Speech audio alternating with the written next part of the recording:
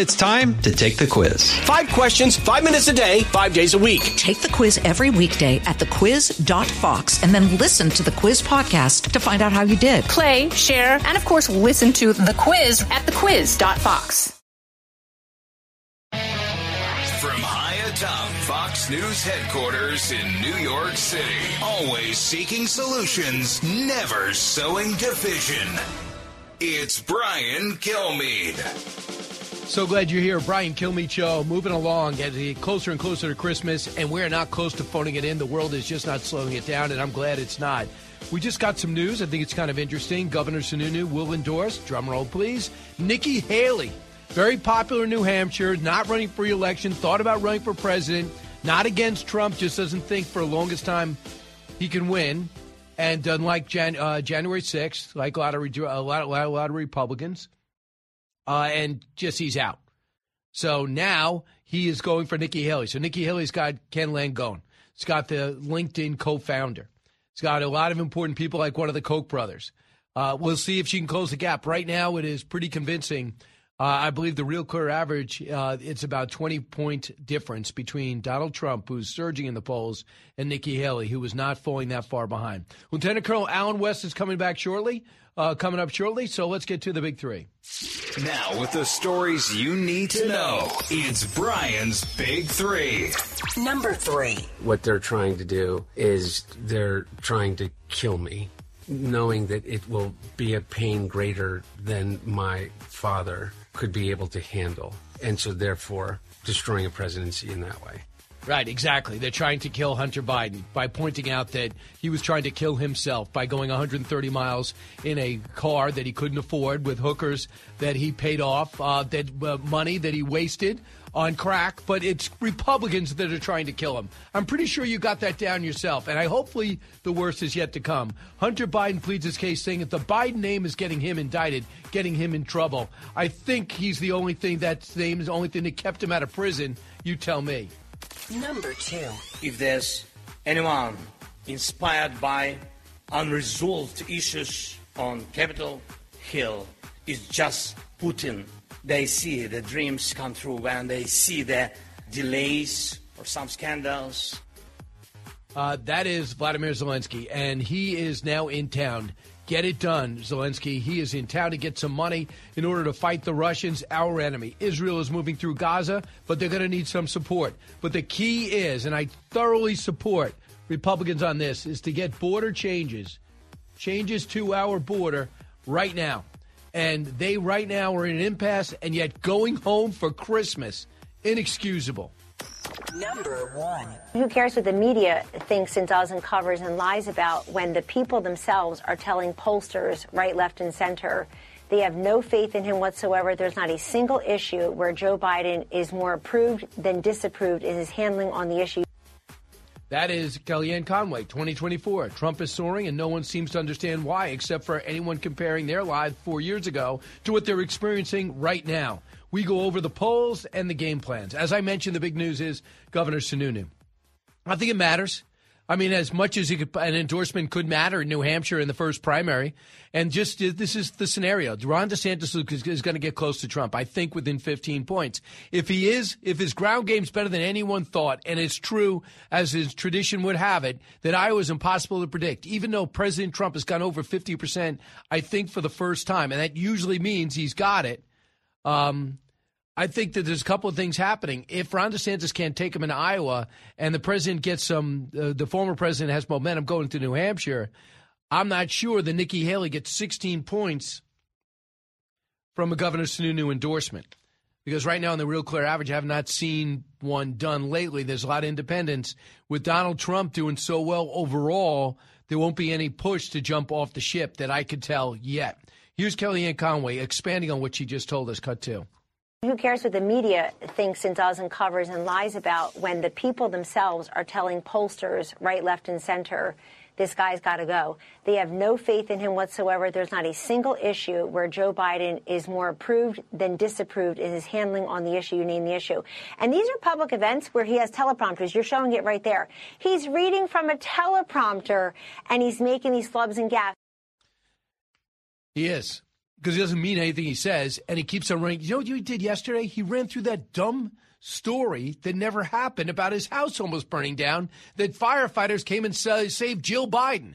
It was a small kitchen fire. There was no fire department that was even needed. They showed up and wrote a report. Why does he keep saying these crazy stories that everybody tells him, and even the Washington Post writes up, is 100% not true? But I'm just fascinated. I'm fascinated by some of what's going on in, for example, with CNN poll. Biden versus Trump, hypothetical matchup in Georgia. Biden loses by 5. Biden versus Haley, hypothetical matchup in Georgia. Haley wins by 6. Biden against DeSantis, hypothetical matchup in Georgia, and Biden beats DeSantis by 3, which I find really strange. And then just not so much that Biden wins, but why would he not be resonating in Georgia? But Biden's job performance in Georgia, 39%. One of the worst things I believe he did, and I won't know until you start calling me from Georgia, is when he came out and said Jim Crow 2.0, when they just did some election reforms to tighten things up. This is a state that stood up to all the challenges with the Republican Secretary of State, all the challenges of Donald Trump. And then you came out and they did some reforms with the Republican governor, and they said this is Jim Crow 2.0. Why? No water in the lines. Why is that? Have water from the election people. They don't want people being bribed on lines. Have a Sprite on me, vote Democrat. Then they said no drop boxes. There's no pandemic. You shouldn't be doing it. Well, put some in strategic locations, but they got to be monitored. That's not Jim Crow 2.0. They lessen some hours on a Sunday. That's not Jim Crow 2.0. Drive-in voting is incredibly insecure. Think about this. You're in a car, family of 5, got a bunch of 18-year-olds, and then your dad tells you how to vote, or your mom warns you to vote. She hands in all the ballots. That's not the privacy we deserve. So I think the people of Georgia resent the fact that people are saying they're a blue state. They're a battleground state. So, hypothetical matchup, Biden versus DeSantis in Michigan. It looks like in Michigan, Biden versus DeSantis is 49-42 DeSantis, 50-40 Trump. And also in Michigan, Haley wins by 12, 50-38. I'm not saying that Nikki Haley can beat Trump, but I'm astounded how she just thumps Biden, where he's not even in shouting distance. Only 1 in 4 voters express at least some enthusiasm about a Biden-Trump rematch, which makes me think that the third-party candidate, if they can't win, which I don't think they can, they could take a huge bite out of the electorate who will show up and vote regardless. Some just will stay home. A potential vote for Kennedy as independent in 2024, 15% said probably, 26% said probably not, 48% said definitely not, and 6% said they don't know. In Iowa, this is significant. Trump has passed 50% support for the first time. They say that is the key in Iowa. From this point, you don't lose Iowa if you have 51% of the vote. DeSantis with 19, Haley with 16, not terrible. Ramaswamy is 5, and then Christie is 4. So I also think Biden's costing himself any shot at New Hampshire. He blew off New Hampshire and said, I'm going to South Carolina. Really? Why? Well, that's where I won. I got killed in New Hampshire last time. But in the general, you have a shot at New Hampshire, Mr. President. I don't care. I am not showing up. So now they're trying to cover for him because other people are now running for the nomination, including that Minneapolis congressman. So look out. The thing that's astounding for many people is that Trump decided to take a risk and miss all the debates. Here's the result. This is Pete Peterson from Pepperdine School of Public Policy, Cut 4. It's fair to say that Trump really hasn't moved below 45% in Iowa. And that strategy of not participating in the debates has really worked out for him because the only movement has happened below him in those other candidates there. And so Trump staying out of the debates has shown to be a politically savvy move. Yeah. You go in there, this big downside to 3 people just trying to kill you. But from what I've seen so far, DeSantis and Haley are trying to split the difference and saying he's old. He was perfect in 2016. I'm better in 2024. Here's Britt Hume, Cut 7. I have to say this about the polling that you've been citing regarding Trump and his lead over his 2 chief rivals who are only a fraction of what he commands in the polling at least, and that is that if something, it always seemed possible that something could happen and his support would begin to erode and that one or the other, or perhaps both of his top rivals, would start to really gain ground on him. Well, we're getting pretty close to the Iowa caucuses now, to be followed immediately by New Hampshire, and none of that has actually happened. Yeah. He seems in a stronger position than ever, so I think we can look ahead to it would take something quite remarkable and dramatic now to change the course of this situation. So, we have to see. And, everybody, like me, after 2022, I thought it would be a dogfight. I did not think Trump would run away with it. Why? Because a lot of his candidates like Mastriano, Herschel Walker, who I liked, I think he was just destroyed by his own family. I don't think anyone predicted that. Dr. Oz, who I really like, I'm not sure why he didn't win. That was bizarre, the whole thing. But a lot of those candidates reflected on President Trump negatively. Blake Masters didn't work. Carrie Lake didn't work. They said, well, Trump's lost his touch. He lost. He denied it. 2022, his candidates that he picked who liked him also denied the election. They lose. So I thought he was more than vulnerable. But anyone saying he can't win now, I don't know with Governor Sununu, and we'll talk to him. He's going to be on One Nation Saturday night, and I'll talk to him about it. I don't think you can say he can't win anymore. And a lot of it has to do with Joe Biden can't be president. He can't do the job. Cannot do the job. His policies are terrible. We're living with the results. And we all see in our own eyes what he's up against. So, major showdown on Capitol Hill. I want to do that next. I don't want to rush through it. Because a lot of times I don't like when people play politics, especially with national security, but here is necessary. I am all for supporting Taiwan. I am all for supporting Israel. I am all for supporting Ukraine. Give them what they need to be successful. Don't slow walk anything, but not at the expense of our border. I like that the Republicans linked the border security and asylum changes to this. But so far, they look as though they're not going to get anything done, according to Senator James Lankford, who was on with us last week, and he's leading the negotiations for Mitch McConnell's crew this week. So don't go home for Christmas. Do not go home. You can't let Ukraine die in a vine. You can't let Israel run out of ammo. You can't have a day go by when Taiwan's not building up its defenses, nor can you have the catastrophe at the border. Do not leave until this gets done. Let's see how tough these lawmakers are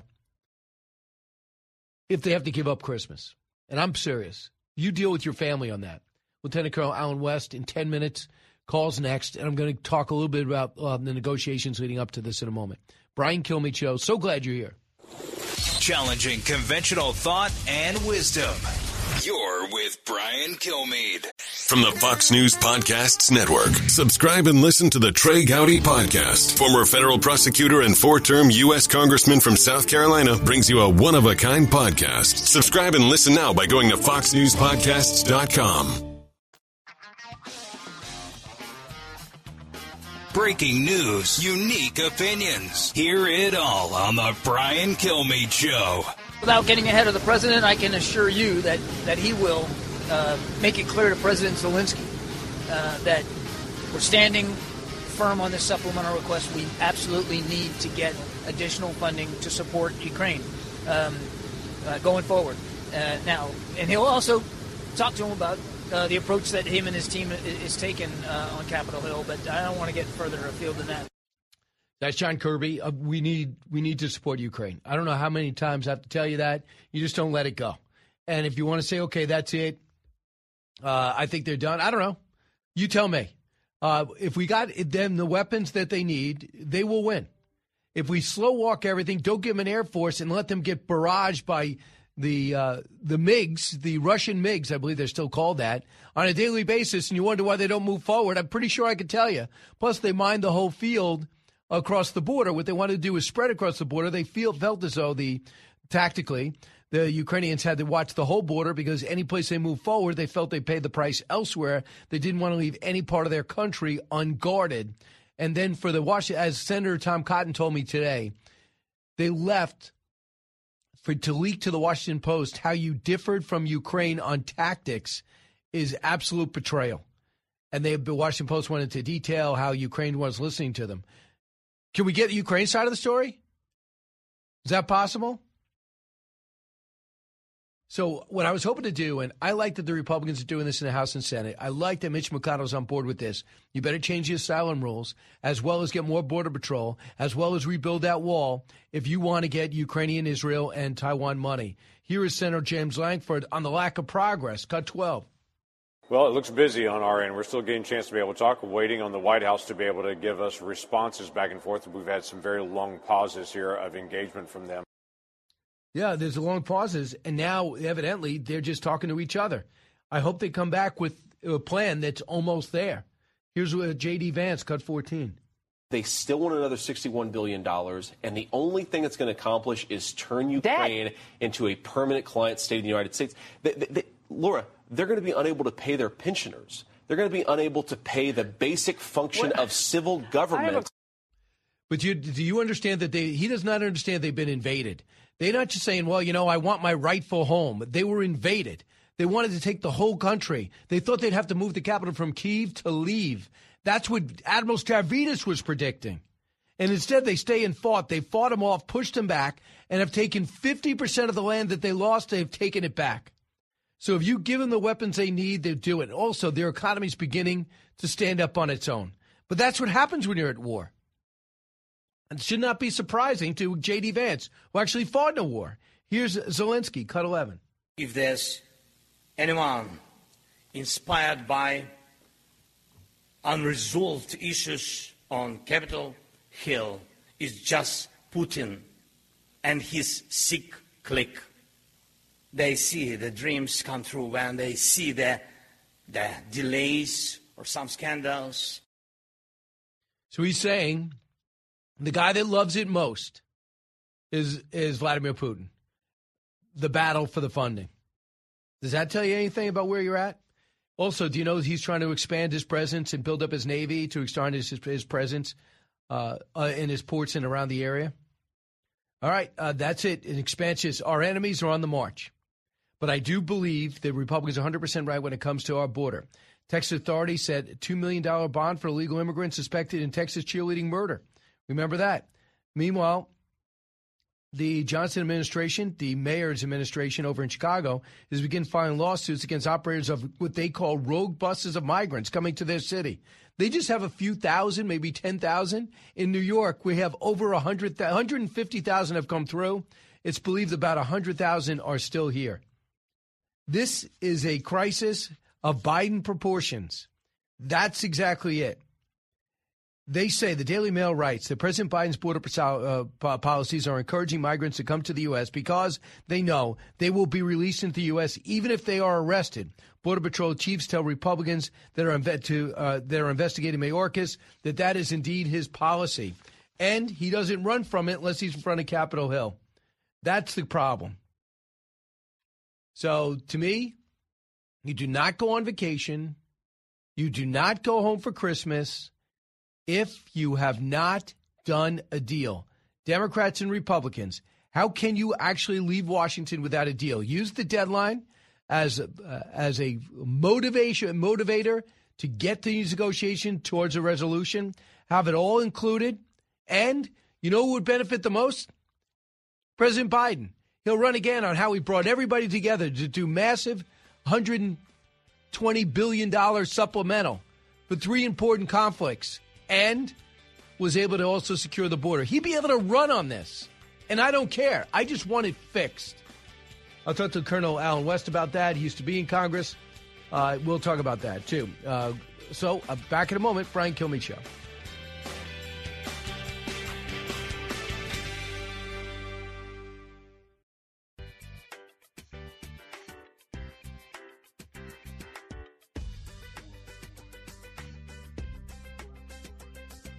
The fastest 3 hours in radio. You're with Brian Kilmeade. Guy seems to be doing a lot of international traveling for guys in the middle of war. He's just been partying in Argentina with the new leader over there. We don't have any money to give him. We have to borrow the money. He wants they want to give him $60-70 billion more. I think that the war is at a stalemate, and I think it's time to negotiate. I think there needs to be a negotiated peace. Not because I love what has happened. I think it's terrible that Russia invaded the country, but Russia occupies the land. I don't think he's moving them out. I don't think Russia's going to be able to take over Ukraine either. General Rand Paul weighs in on what's possible. So it's nice to know that the Kentucky senator wants to negotiate with the Russians. That's good to know. As far as I know, he's never even been there, never talked to anyone. Hope he has some of that exchanges with Zelensky. Can you imagine an army that takes out 300,000 Russians and we just want to cave in? I know we're spending a lot of money, but it is staying here. The weapons we're sending, we are coming back with modern weapons. The taxpayer dollars goes into U.S. manufacturers, and all NATO allies are beginning to buy American because they realize they have to arm up because of Vladimir Putin and some other challenges. Lieutenant Colonel Alan West joins us. He's the executive director of the American Constitutional Rights Union. Colonel, welcome back. Your thoughts about the gravity of this weapons package and the border reforms that have to be done by the end of the week. How important is this? Well, I think it's hugely important. It's great to be with you, Brian. But without a doubt, I don't think we have to spend, and we've had this conversation before, it's not about spending a bunch of money here at our border. It's about the policy changes that need to happen. And I give you a great case in point. There was a story that came out this weekend over Breitbart that there was a special lane that allowed illegal immigrants to bypass TSA security at an airport, I believe in Arizona. That's a policy that should not be implemented. How can we look to American citizens and say, you have to present picture ID and proof of who you are in order to get into an airport and to get onto an airplane, but yet we're going to allow people that have no identification whatsoever to get on airplanes? That's a security risk. So I think those policy changes need to be made, and then we can talk about how we can thwart Vladimir Putin and his intentions there in Eastern Europe, which really that's what it's all about. It's not just Ukraine. But I'm glad to see our NATO allies that are stepping up. And Senator Rand Paul talking about a negotiated settlement, a negotiated peace with Russia. You cannot have a negotiated peace with a dictator and a despot, which is who Vladimir Putin is. That is true. I think we could do it all at once, don't you? If we are sincere. Yeah.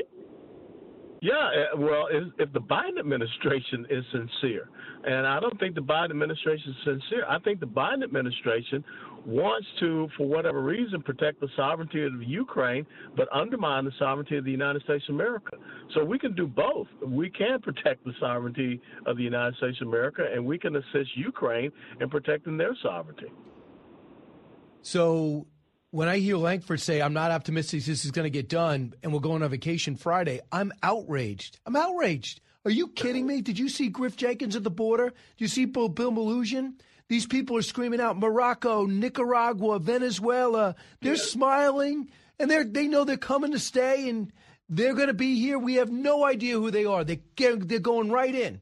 I saw 1,000 people lined up this morning as the sun came up. Well, I will tell you, my wife and I have been, driving around here in Dallas County, and we've noticed a lot more of these young Hispanic women with their children on their back or on, the carriages on the front of the chest, standing on street corners selling flowers. That was not something that you saw regularly around Dallas County maybe 2 or 3 months ago, but yet we're seeing it. And we know that these are young women and these children that are here illegally, and there have been human trafficking. So these are the things that we see every day. And shame on the United States Congress when they talk about we got to go on vacation instead of getting the business done to protect the security and the sovereignty of the United States of America and also our global interests. So this is why people are so frustrated with Congress, in that they really don't care about getting things done. They go up there and look at our fiscal situation. Some I guess do. We're going to have to suffer another omnibus. Well, some do, but they're not the majority. And I guess we'll have to suffer another omnibus spending package, which will just push us deeper into debt. I don't think so. I mean, my thing is this. This is one of the few times, but you did this for a living. This is one of the few times that the Republicans actually have leverage. And their leverage is not so we cut taxes. It's not so we raise the age of Social Security or something subtle. This is securing the border, which helps our entire country, and any sober-minded, clear-thinking individual isn't ridiculously poisoned politically and just blind to the danger. and they say, I am going to use leverage to make you do the right thing. Because Schumer knows the Ukraine war collapses without us, and that would be a disaster for his party. And so does Israel collapse without us. Now, I know we did some emergency funding, and they're much more resourceful. Actually, I can't say that. They might have more resources, and they're on the offensive right now. But all this stuff has to get done. And that's why I think Chuck Schumer, I hope, is playing possum. Well, I think what people are always leery about is, you're right, Republicans have leverage, but people have seen Republicans have leverage countless amounts of times previously, and somehow they end up stealing they don't get the victory. What do they say? You end up stealing defeat out of the jaws of victory. Yes. Happens a lot to the Republican Party. Yeah, right. And it happens a lot to the Republican Party, and people are concerned about that.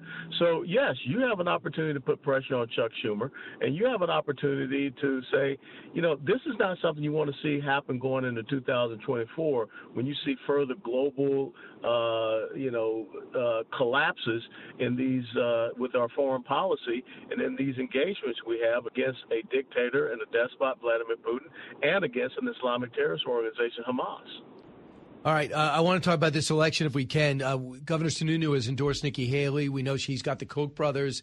We also know she's got Ken Langone, co-founder of Home Depot, who was a big supporter of Trump and said, I just can't, the way Trump left was a disgrace. I cannot support him. But if you look at these polls, one of the things Sununu says is Trump can't win. I don't think anyone thinks that anymore. I don't even think Trump's greatest enemy, Liz Cheney, thinks that anymore. I don't think Chris Christie thinks that anymore. If you look at the individual polls, I just went through it for our audience, but as you know, he's beating Biden by 10 points in Michigan, by 5 points in Georgia, in Pennsylvania, the last one he was winning at. I haven't seen him lose the national poll in about 2 months. And when Nikki Haley wins by more than Trump just about everywhere, but she's not close to Trump in the primary. So I don't think that argument can be made that he can't beat Biden. Can you? No, it can't. If you want to say, this polling and this trend of polling is very correct. I mean, we've seen this now, like you said, for the last 2 or 3 months. People are starting to wake up and see what is happening with this Biden administration, what it's doing to the United States of America. You just saw the core inflation is still rising, and people feel that, especially as they're going out trying to buy Christmas presents, and also they felt it, at the grocery stores and at the gas pump. And they see what is happening with the illegal immigration. They see what's happening with the chaos that's on the international platforms and stage, and all of this has occurred in this administration these past 3 years. So you can say all you want about Donald Trump's personality, mean tweets, all this type of stuff. We know that he needs a little bit of a dose of self-discipline, but you cannot argue with the policies that he implemented over his one term of 4 years. And I think that's what the American people, white, black, Hispanic, Asian, they want to see come back.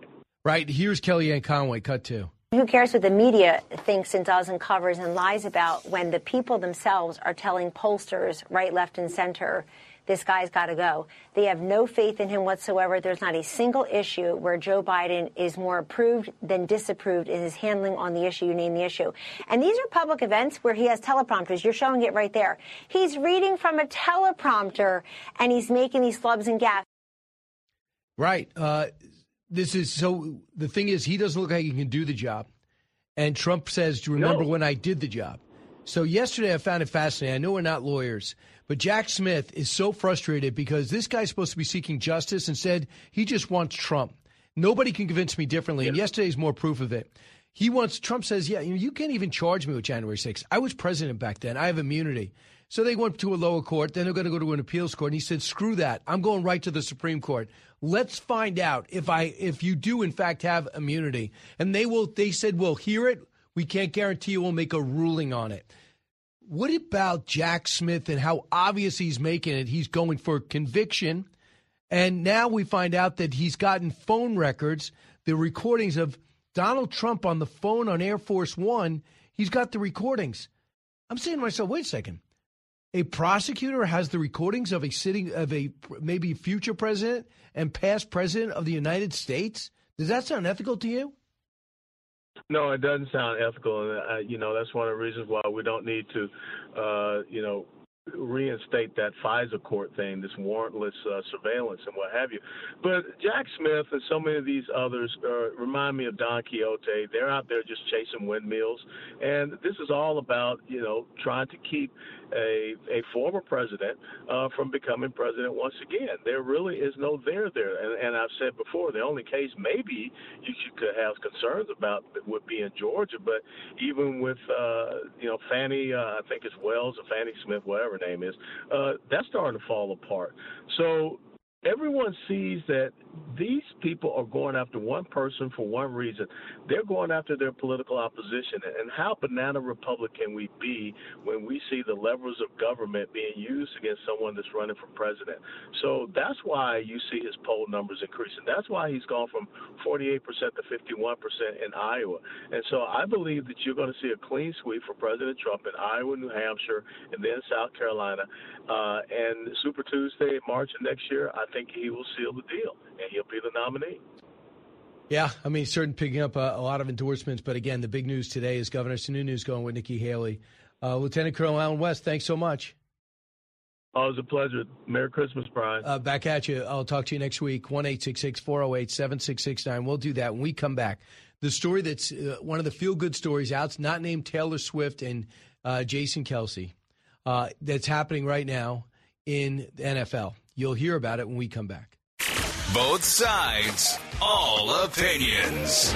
It's Brian Kilmeade.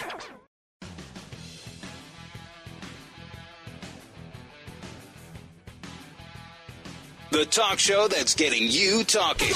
You're with Brian Kilmeade. Brian, it looks like one resigned, one might follow. Have you considered resigning? A lot of people they won't accept my resignation. Yes, they won't accept Brian has resigned from Fox and Friends. Like they'll go, "Where's Brian's? Brian's not in his office. He's on the second floor trying to resign." They just won't accept it. And I think we should do this, Greg. Maybe you could start it because you have so much free time. I do. A woke rating on all these schools. Yeah, that's a great Let's idea. Let's do a woke rating. That's great. Do you want to take it as yours, or are you just placating me? You have a very low woke rating, Brian, because no one's awake when you're on. That is a little of the magic of last night's Greg Gutfeld show. Why do I do that show again, Allison? Do you know? You like the abuse? Yeah. No?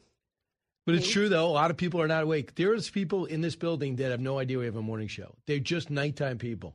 So they say hi to you like, oh, hey, are you going to get my coffee they're today? like, what do you do here? I mean, they will, literally they think I'm maintenance. So is that the real reason you are on the channel 24/7? Like you never say no. So people will know who you are in the building. Well, you know I say no. There are times I have to say no. It's rare. But right. Yes, you will say no. I will say no. Well, we got to get the word out about Pittsburgh. So we got to get a Mulhall, I should say. Yes, right outside of Pittsburgh. We hope right. The live show is very fun. The thing you never highlight enough, I think, which is one of the most enduring features of the show, is that Rick and Pat are there, who are your grade school and high school friends. So you will get dirt on Brian that you will never get on the air. Right, in the VIP section, in the VIP time, and then afterwards we do the Q&A. Pat's one of the top comedians in the country. He does the open, and then Rick is the MC, and that used to be it. But what changed, Allison? Oh, so now you decided you wanted to make them actors so they can, start to submit to the Academy for some awards. Yes, or the Tonys. And the only problem with their acting ability is? They have none. Thank you. So, which makes it so great. So we take great moments in history that actually happened in the book, and it's all based on real, but they have a good time, no script. They just go ahead and reenact these great moments in time. So everything with George Washington's Secret Six, everything with, not everything, just one scene, Thomas Jefferson, the Tripoli Pirates, the financing of the ground war. And then with, we have Andrew Jackson, the Miracle of New Orleans. Then we have with him dealing with pirates. Yeah, and so then Pat's Sam a Houston, pirate, and it's not stereotypical in any way, shape, or form. Right. And then Sam Houston, the Alamo Avengers, now the President and Freedom Fighter. Now, it is somewhat challenging because right now they're both white. So we have to be respectful of the fact that full blackface. No, I'm pretty sure we don't. I'm pretty sure we're not going to do that. Jimmy Kimmel made sure I shouldn't do that because I remember he took the summer off, which is the most interesting way to handle controversy. I was going to take off for 2 months, right? Think about that. It was a I'd be off like every other day if I was. Brian, it was a planned vacation. Oh, really? Yes. The whole summer. Yep. And now we do Teddy and Booker T. And we talk about the controversial dinner at the White House, which should not be controversy, but sadly it was at that time. But Teddy and Booker T, I'm going all over the country with it. This is the last. We're going to have different events, but this is the last weekend we're all going to be gone. Friday night in Mulhall, Pennsylvania, BrianKilmeade.com. Saturday, this is selling out quick now. This is really picking up. We're going to be in beautiful Holland, Michigan. Remember they were telling us, I'm not sure which city we were, that says, I'm in Holland, Michigan. It's the most idyllic town you can imagine in Michigan. But the caveat was in the summer. Oh, yeah, that's right. In the winter. Right. But, we could have the Fire Island charm, and maybe not somewhat landlocked. Maybe there's a lake. And then Sunday we're going to be? On Sunday we're going to be in Wichita, Kansas. KQAM. It's going to be fantastic. We haven't been to that affiliate yet, so I'm very much looking forward to I've that. only been to Kansas one time, but it is one of the top Fox markets in the country. So it should be a good time. Right. So, or you can go to, if you're not going to see me in person, Teddy and Booker T, the book can be available. It goes to my local bookstore. I'm able to personalize it and get it out if you hurry, because we're probably inside 12 days until we get to Christmas. And if you guys want tickets and VIP, because VIP before the show, about an hour before, we get a chance to talk, ask any questions, give you a preview on the show. We also talk a little bit of sports and give you some inspirational, motivational, patriotic sense of what's going on. So that's always fun. So you'll see that there.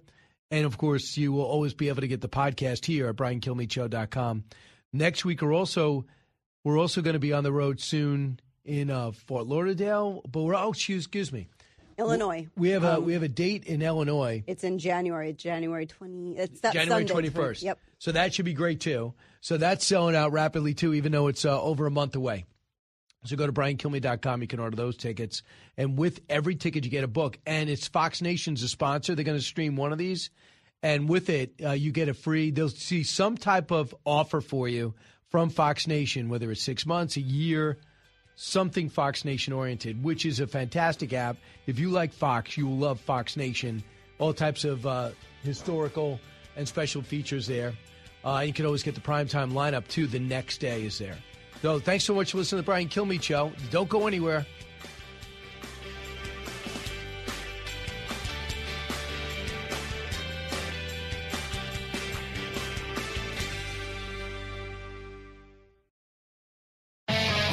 Fox News radio studios in Midtown Manhattan.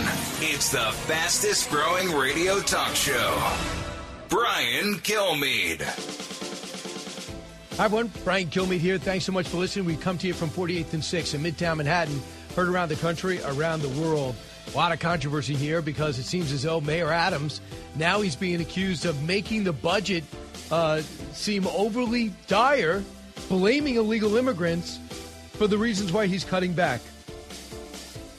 Now, I know you guys get it, but do you understand something? These are Democrats dealing with the city council, all Democrats. He's not making it up. It's costing $7 billion, and it's going to cost more next year. What is he making up? You have to cut something. That's what you do while you leave the sanctuary city status intact and the right to shelter in place. This hour, we're going to be joined by Steve Garvey. He's running for Senate in California. We'll do a simulcast with Varney and Company. Jason Chaffetz standing by. So let's get to the big three. Now, with the stories you need to know, it's Brian's Big Three. Number 3. What they're trying to do is they're trying to kill me, knowing that it will be a pain greater than my father could be able to handle. And so, therefore, destroying a presidency in that way. Exactly. We're trying to kill us. The country is trying to kill Hunter Biden, not the crack and the hookers. That didn't kill Hunter Biden. And not driving drunk or on crack 130 miles an hour. That didn't kill Hunter Biden. That was all Hunter Biden trying to kill Hunter Biden. But, of course, as usual, with addicts, most of them, especially ones that are pretending to be coming off an addiction, because doesn't sound like he's healed, blame other people. Number 2. If there's anyone inspired by unresolved issues on Capitol Hill, it's just Putin. They see the dreams come true when they see the delays or some scandals.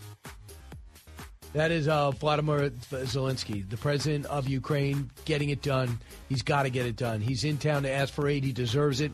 Israel's moving through Gaza. They need help. They deserve it. Taiwan can't let a day go by without improving their defense. They deserve it. But most of all, you deserve a secure border. Get asylum changes, get it all done, or don't go home for Christmas. Number 1. Who cares what the media thinks and does and covers and lies about when the people themselves are telling pollsters right, left, and center they have no faith in him whatsoever. There's not a single issue where Joe Biden is more approved than disapproved in his handling on the issue. Kellyanne Conway, 2024. Trump is soaring, and no one seems to understand why, except for anyone comparing their lives 4 years ago to what we're all experiencing right now. We go over the polls and the game plan. And we'll do it with Jason Chaffetz, the Fox News contributor, former House Oversight Committee chairman, author of The Puppeteers. Congressman, welcome back. Hey, thanks for having me. So we saw that Governor Sununu a couple hours ago has indicated that he's going to make it a formal announcement that he's going to endorse Governor Haley. What does that do to the race for New Hampshire? Look, if Donald Trump rolls in Iowa, I think it's essentially over. But look, Governor Sununu's well-respected, well-liked. Sununu family in New Hampshire, it's them and everybody else. And his endorsement means a lot. Can he put him over to the top? I don't know. But New Hampshire's an important first primary, but then you start rolling to these other states and Super Tuesday, and I don't see anything in any polling. I mean, you look at all of them across the board, and it all seems that it points to Trump. It does. Do you think that Ron DeSantis is win or out in Iowa? Yes. I think he has put his flag there. He's traveled the 99 counties, or at least he's about to finish off the 99 counties. He's all in Iowa. If he doesn't do exceptionally well, I think he needs to seriously consider what his options are. But where else is he going to make a stand? I'm not sure. So here's what Pete Peterson said. His Pepperdine School of Public Policy has noticed, despite not going to the debates, Trump has only increased. Listen, cut 4. It's fair to say that Trump really hasn't moved below 45% in Iowa. And that strategy of not participating in the debates has really worked out for him because the only movement has happened below him in those other candidates there. And so Trump staying out of the debates has shown to be a politically savvy move. Yeah. Were you surprised by that? I mean, not being in the fray? No, because he's on our televisions every single day. He can draw an audience like nobody else. He shows up anywhere. He's going to get tens of thousands of people to come out. And he's got 4 years of history, as you mentioned before, Brian. People know what it was like under Trump. The world was secure. Your wallet was secure. Everything was good under Donald Trump. I want to talk to you about the Hunter Biden situation. The impeachment inquiry is going to move forward. There's only a 3-point margin difference. We know that they lost at least one congressman, who's Ken Buck, who wants no part of anything. He just wants to leave. So that's 2. Do you think that Speaker Johnson's got the votes to move on in inquiry? Well, this is where Tom Emmer has got, as the whip, has got to really do a solid count. I think what's going to be interesting is the Democrats. They normally move in lockstep, but how many times do we hear the Democrats say, oh, nobody's above the law? And yet, how can you not do this, particularly with the indictments coming out of California? Put that on top of the other indictments. There's so much evidence here. I think Democrats in vulnerable states are in a precarious position with this vote. Don't know that any of them come over, but I'm sure they're certainly trying. So I want you to hear from Hunter Biden, a fascinating take on why he thinks he has found himself charged multiple times on tax violations as well as the gun violation. Cut 17. This whole idea that this may not in every aspect be a Russian disinformation campaign, but it has literally every earmark of what the Russians did. What they're trying to do is they're trying to kill me, knowing that it will be a pain greater than my father could be able to handle. And so therefore destroying a presidency in that way. Okay, we added those 2 points together. But we don't hear much from Hunter. What are your thoughts? First of all, he doesn't deny any of the allegations. The only one that was accused and actually documented as taking money from Russia is Hunter Biden, who's taken evidently millions of dollars, plus the $100+ million real estate transaction was involved in the company that Hunter Biden owned and was a participant in. How convenient to try to say Russia, Russia, Russia. Unfortunately, that was a playbook from 5 years ago. It ain't going to fly. He wasn't charged by Republicans. The Department of Justice and these prosecutors, there's all hardcore Democrats. So he's got nobody to blame. If he thinks he's going to blame, Donald Trump, the Republicans, and some right-wing conspiracy, he's got another thing coming. I think America understands you cannot explain away the 20-plus shell companies, the millions of dollars coming from China, Russia, Ukraine, Romania, and others, $100,000 going to Joe Biden's grandkids, and then expect everybody to turn around and say, oh, yeah, that's Republicans doing that. That's not a conspiracy. That's the reality. That's the documentation from the Oversight and Judiciary Committee. So when people say the investigation hasn't shown anything, what is your take? What is your response to that? Well, other than millions of dollars, bank records, physical checks, text messages, emails, voicemails, suspicious activity reports, 20 shell companies, all of these indictments, other than that, and whistleblowers with high degrees of credibility. Other than that, no involvement from Joe Biden here. Direct payments to Joe Biden. As Senator Johnson has pointed out, money that was flowing, that was highlighted as suspicious, going to the Biden residence there, used as an address in Delaware.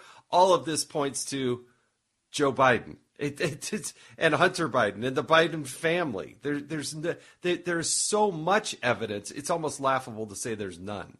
Right. I want you to hear what Jim Jordan said yesterday, Cut 22. The timing is interesting because when that first investment happens, it's in February of 2014. It happens a week before Russia invades Crimea. And then it's 2 weeks after when there are sanctions put on all kinds of oligarchs in Russia. And for some reason, she escapes the sanctions. And then literally the very next month in Italy is when the head of the Burisma offers Hunter Biden a position on the board, and at that meeting is also none other than Elena Baturina. So they're all connected right from the get-go, and they continue this pattern of shaking down foreign companies, foreign influence, and getting the money all the way through while he's vice president, and then, of course, it continued all the way into 2018. Do you think that timing is something suspicious? Yeah, I mean, the former mayor of Moscow pouring millions of dollars, supposedly a diamond, I think was one of the allegations that was moving through there. Yeah, is that highly suspicious? Yes, it is, particularly given Joe Biden's participation in Ukraine, the $1 billion that he used as leverage to try to say, hey, we got to get rid of the prosecutor. Oh, and who's the beneficiary of that? Oh, it just happens to be the company that Hunter Biden's involved with. I mean, I can't imagine a scenario. If you wrote this out as a movie script, nobody would buy it. But this is documented evidence. This is not, hey, we think this is what happened. Those are what the documents show. All right, Congressman Jason Chaffetz, thanks so much. Appreciate it. Thanks, Brian. All right. Meanwhile, when we come back, I'll open up the phones, 1-866-408-7669. I also want to expand on the deal that isn't and what Vladimir Zelensky could be saying to Republicans. Many senators are on board. It's certain, except for Rand Paul, but he's never on board. But certain House members won't be. Will he change their minds? I want to get your take. Brian Kilmeade Show. Politics, current events, and news that affects you. Brian's got a lot more to say. Stay with Brian Kilmeade.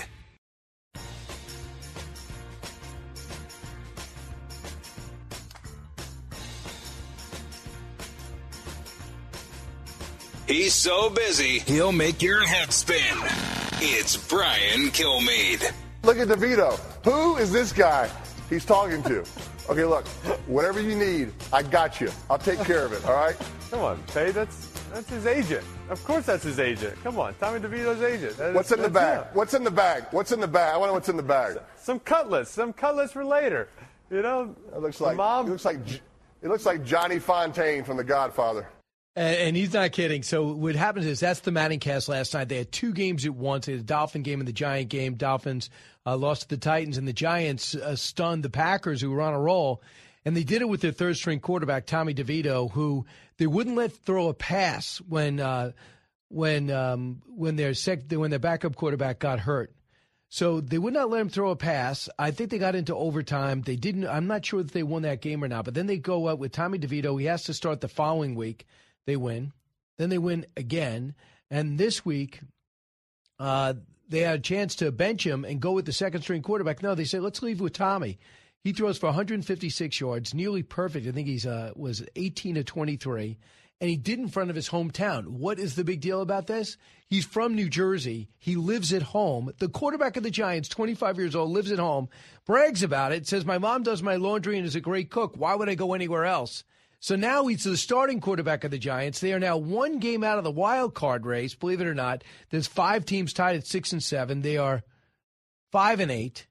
So now all of a sudden people are saying this team might be in contention. And what's with this quarterback? Undrafted, unknown, from went to Syracuse, then went to University of Illinois. Everyone's like, why would the Giants keep someone on their roster they wouldn't let throw? I don't know. But I was the same way. I said, if he must be terrible if you wouldn't even let him throw a pass. But it turns out he can play. They just didn't think he knew the playbook. And now he's on a roll. And the Manning cast couldn't get enough of it. So they're describing his agent on the sidelines. Now, I thought he was kidding. He's literally his agent. He's wearing some 1950s hat. Looks like the typical agent from maybe an Abbott and Costello movie. And he's sitting on the sidelines talking to Tommy in a hoodie and the rest of his family in the stands, kissing them on the cheek like every Italian stereotype. The family hugging everybody. Big tailgate in the at the Meadowlands. Here's more from Eli Manning, cut 28. Do you call him Tommy DeVito or do you just call him Cutlets? What do you call him? I call him Tommy Cutlets. He likes the nickname. I asked him about the nickname.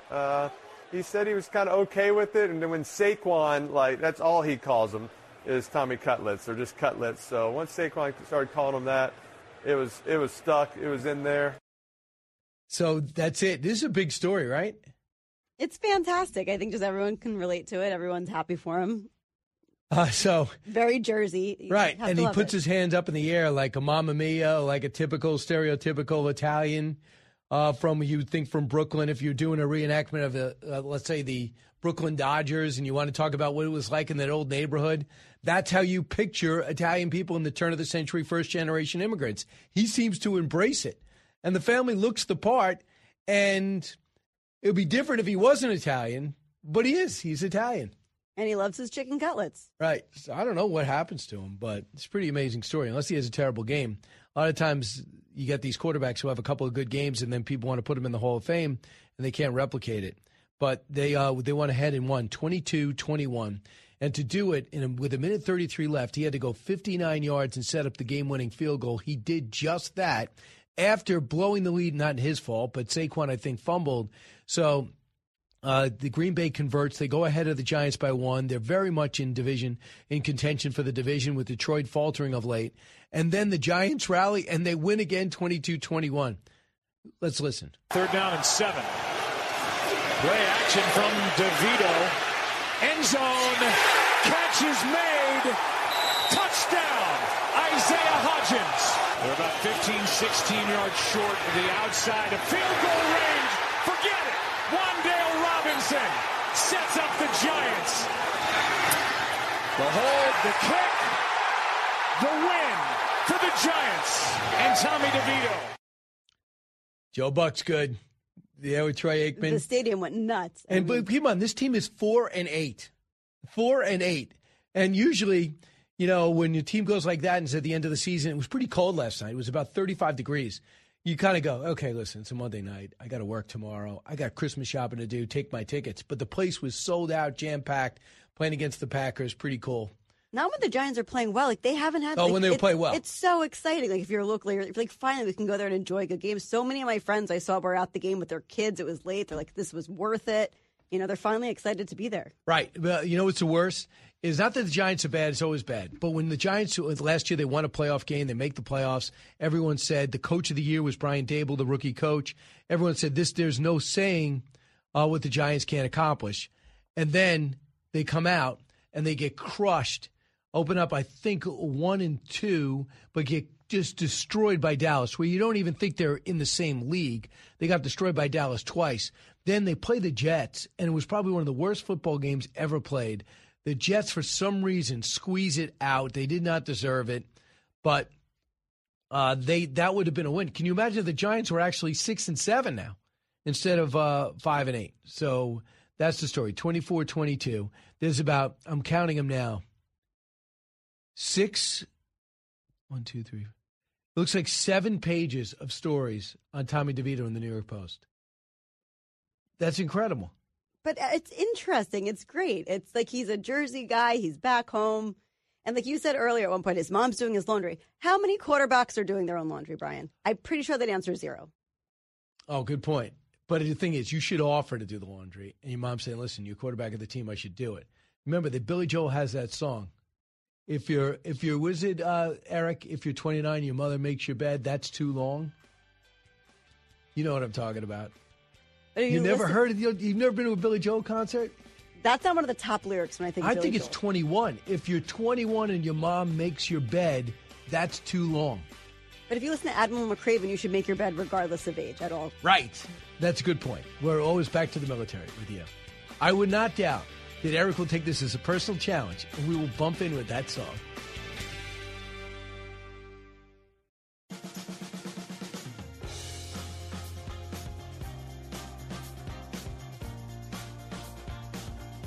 Information you want. Truth you demand.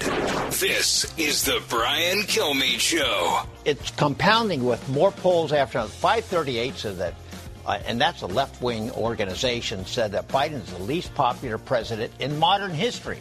And all they do is do polls. Real Clear Politics, same kind of thing. It's not just one poll. Wall Street Journal's very, let's say, they don't take chances, and it's not really friendly to Trump, but there's some good things that we need to understand.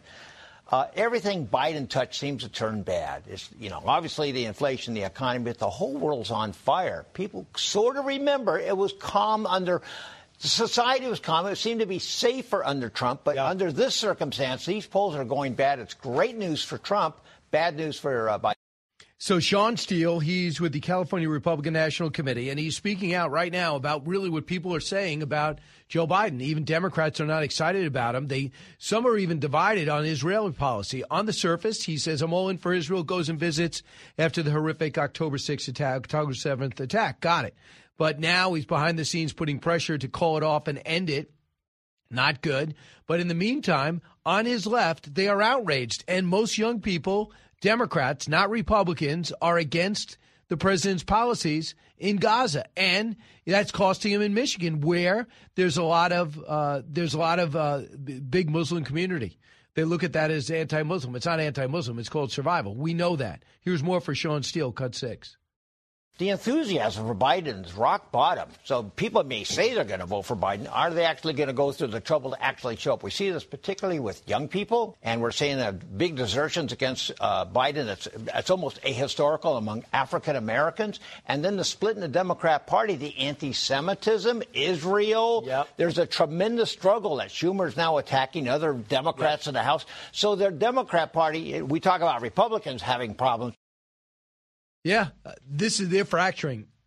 And I think that guys like Chuck Schumer are as surprised as anybody, the anti-Semitic fervor on college campuses, what we saw last week in those committee hearings, equal outrage as well as on Republicans and Democratic side, but yet young people are all on board with the anti-Israel fervor in our country and the political correctness in some cases that's taking place. So that's fracturing them. What they're now looking at, too, is the Democratic governor of Arizona coming out and just excoriating the administration on their stance on the border, saying it's intolerable. I think she gave them gave the federal government a bill for $500 million and said, this is what you've cost us in Arizona, a Democrat, and the Democratic mayor of New York City and the Democratic mayor of Chicago, who's an embarrassment with 25% ratings, approval rating himself. But this is what's happening to Democrats. This is what's fracturing them. This is the opportunity. Roe v. Wade aside, this is a major opportunity. So I think this is something that needs to be looked at. This is the big battle, though. I want the border thing done and still get these wars financed. When people like J.D. Vance come out, an extremely bright guy, and say, well, enough, no blank checks for Ukraine, it is not a blank check. is a check to allow them to defend themselves at a rate that would bring to heel one of our premier enemies on the planet, and they've killed 300,000 of them, while pushing back 50 and gaining back 50% of what was stolen from them by the Russians themselves, while we slow walk them weapons. And as should be pointed out, we are making the weapons here. The taxpayer dollars are not going to Ukraine.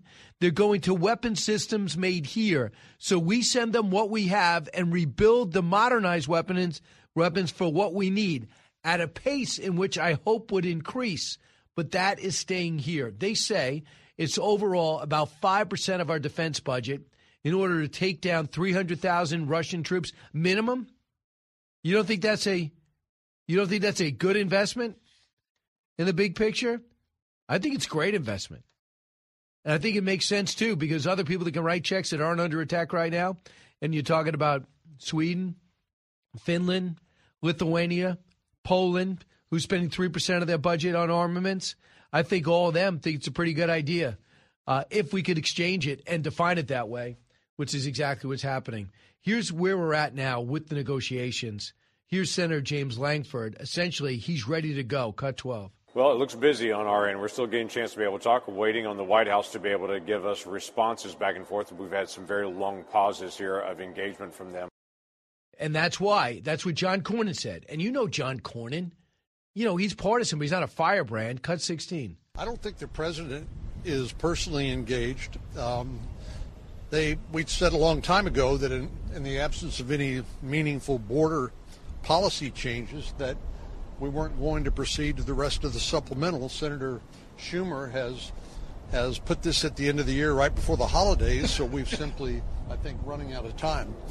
I personally am convinced that we need to continue supporting Ukraine because I don't think Putin will stop there. But if he wants to come and visit with us, we'll extend him the courtesy of a visit, but I don't think it's going to change any minds.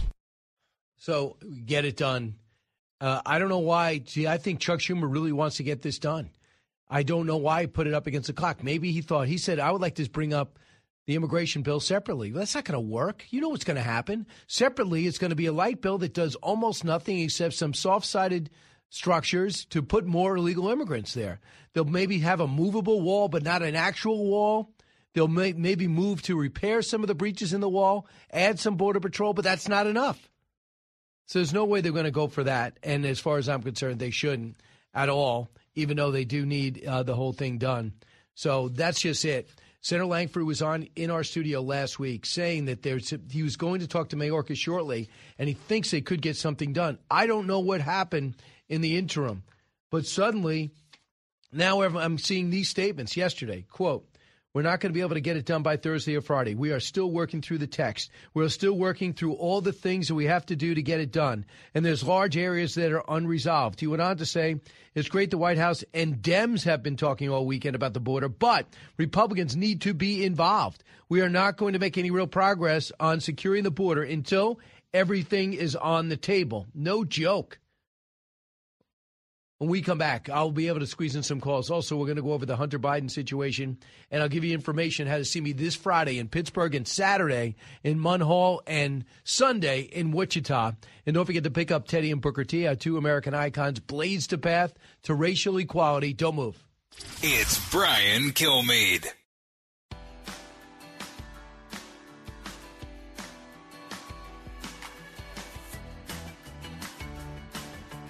From his mouth to your ears, it's Brian Kilmeade. Yeah, we got a few minutes before we come up against, and I see you up there, and I'm going to get to your phone calls on the back end. But Stuart Varney and I always do this FBN simulcast on Tuesdays, and that is great. I appreciate it. And that's where you get to see us on FBN, you get to see us on Fox Nation, you get to hear us on your local affiliate. That's always great. Now, one of the things we're going to bring up, it just happened while we were on the air. Elise Stefanik just called a press conference. One of the things she went over is she's demanding an apology from SNL because of the ridiculous parody of her. And it's not so much people make fun. I mean, look, I personally have been attacked by the people mocking me at least 10 times on SNL. Okay. But the problem with that, I mean, people want to insult Donald Trump every single day. But the problem with insulting Elise Stefanik, you were actually mocking the fact that she was pointing out anti-Semitic behavior in some of the elite institutions of our country and the ridiculous response these college professors and presidents gave and some of their policies on campus. And they use this, I know it's a comedy show, but they use this to mock her as if she's a self-centered, politically oriented person looking just for positive reviews. And the problem is, to make a politician look pompous is no big deal. Do it every day. You will. I mean, they mocked Governor Patterson of New York, and he was blind. They showed him tripping all over the place. Inappropriate. Don't think it was too funny.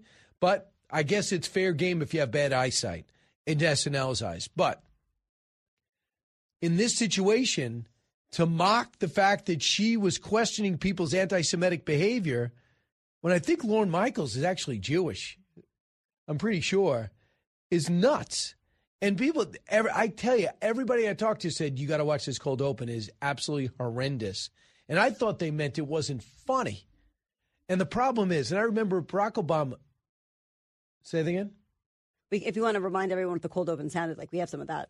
Okay. Here's the cold open from SNL, and the person screaming is supposed to be Elise Stefanik talking to the three professors, the presidents of the University of Pennsylvania, MIT, and Harvard. Ms. Stefanik. Thank you, Chairwoman. Now, I'm going to start screaming questions at these women like I'm Billy Eichner. Anti-Semitism, yay or nay? I'm sorry, what? Yes or no is calling for the genocide of Jews against the Code of Conduct for Harvard. Well, it depends on the context. What? That can't be your answer, you pen lady. Same question, yes or no? Well, we are serious about stopping all forms of hatred, anti-Semitism, Islamophobia. The second one, MIT lady, chance to steal. And keep in mind, if you don't say yes, you're going to make me look good, which is really, really hard to do. So I'll ask you straight up. Do you think genocide is bad? Do you hear the audience is not even laughing? I mean, that's one thing is key. So then the other subplot is Cicely Strong, one of the biggest names. I don't think she's around the regular cast anymore. I guess they asked her to come back for this. I don't think she's on the cast. And evidently she played that role in rehearsal and refused to do it during the show. And, I didn't see that. Yeah, that's the cover of the Post today. It's one of the big stories. I don't know why. It doesn't say, it's not clear whether she thought it wasn't funny or she knew this is an area in which was not healthy. I don't want to be part of something that's going to be mocking anti-Semitism. So, listen, you make comedic choices all the time. But to me, this reminded me of the famous debate, less important, of Mitt Romney and Barack Obama. Barack Obama, what happens is a lot of times sitting presidents are not used to the debate. They're used to the policy. So he comes out against Mitt Romney, and he is out of it. Mitt Romney steamrolls him. So when they go to mock him on the debate on SNL, they show a Barack Obama totally clueless. That's what I thought this could be. Speaking to somebody else. Let's listen to Stuart Expecting to be on TV with me. Hey, you're on. Okay, here we go. Congresswoman Elise Stefanik, not happy after Saturday Night Live poked fun at her in the hearings with Ivy League universities. I know you're really fired up about this one. What do you got to say? Well, a couple of things. She's demanding an apology a short time ago. There's no doubt about it. There's something going on here that's not been defined yet. Cicely Strong, one of the biggest names on SNL. I don't think she's part of the cast. One of those situations where I think she was asked, I don't know for sure, to come back and play Elise Stefanik because they look similar, maybe, perhaps, and plus she's very talented. She did the rehearsal, but she didn't do the show. And I don't know if she maybe, one would assume after you saw the horrendous copy and the lack of laughs in it, you thought maybe she saw it and thought, I don't want to be part of this. And the thing is, you're kind of mocking the fact that she was identifying anti-Semitism as a problem on college campuses. So they go and mock the woman that's just trying to find out what's with anti-Semitism on college campuses, not the ridiculous responses from the presidents of the institutions who have all since apologized for their comatose appearance. Yeah, they got it completely wrong, that story. Just complete, head over heels, completely wrong. I'd like to know why. Are they just so liberal that they go after a conservative no matter what? Because Elise Stefanik is a conservative? I don't know. Look, Brian, I really want to move on to my favorite story of the day. The New York Giants, the rookie quarterback, Tommy DeVito, 25 years old. He makes $44,000 a game, lives with his parents at home, and he's taking New York by storm after last night's big win against the Packers. You're a Giants fan. How do you feel about, they call him Tommy Cutlets, don't they? Yes, because he says his mom makes great chicken cutlets, and Saquon Barkley says, now I'm calling you Tommy Cutlets. And last night on the Manning cast, if you haven't seen it, it's the best way to watch football. Eli and Peyton had to go scroll back and forth, toggle back and forth between the Miami Dolphins game, who were playing and losing to the Titans, and the Giants game, while having guests on at the same time.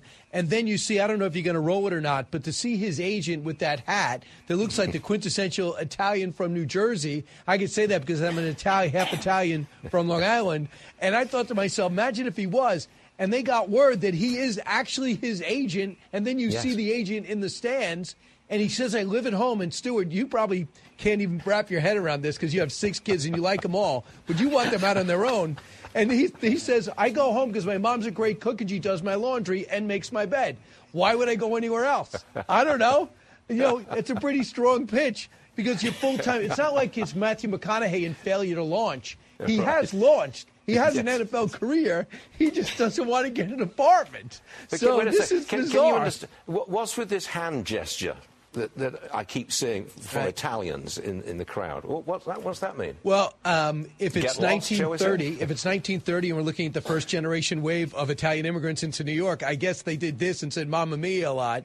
And now I guess he is mocking the fact that they say that a lot in New Jersey. So every time he says this, it's a salute, I guess, to his Italian heritage, and it's given back to him from his family in the stands. And the other story is this, which is so bad. You're such a sports fan, Stuart. I don't mind if your team's bad. But when your team's supposed to be good and your coach got Coach of the Year and you just signed your quarterback to a $160 million contract, you are ready. You won a playoff game last year. You're ready to go to the Super Bowl this year, and you're just terrible. That's the worst, and that's what happened to the Giants. Now, suddenly, with Tommy DeVito, they have won 3 in a row, should have beat the Jets and made it 4, and now Tommy DeVito has them 1 game from tying for the wild card spot. So this is kind of one from why is this guy screwing up the best draft pick to, oh, my goodness, they could actually be 500 or in the playoffs.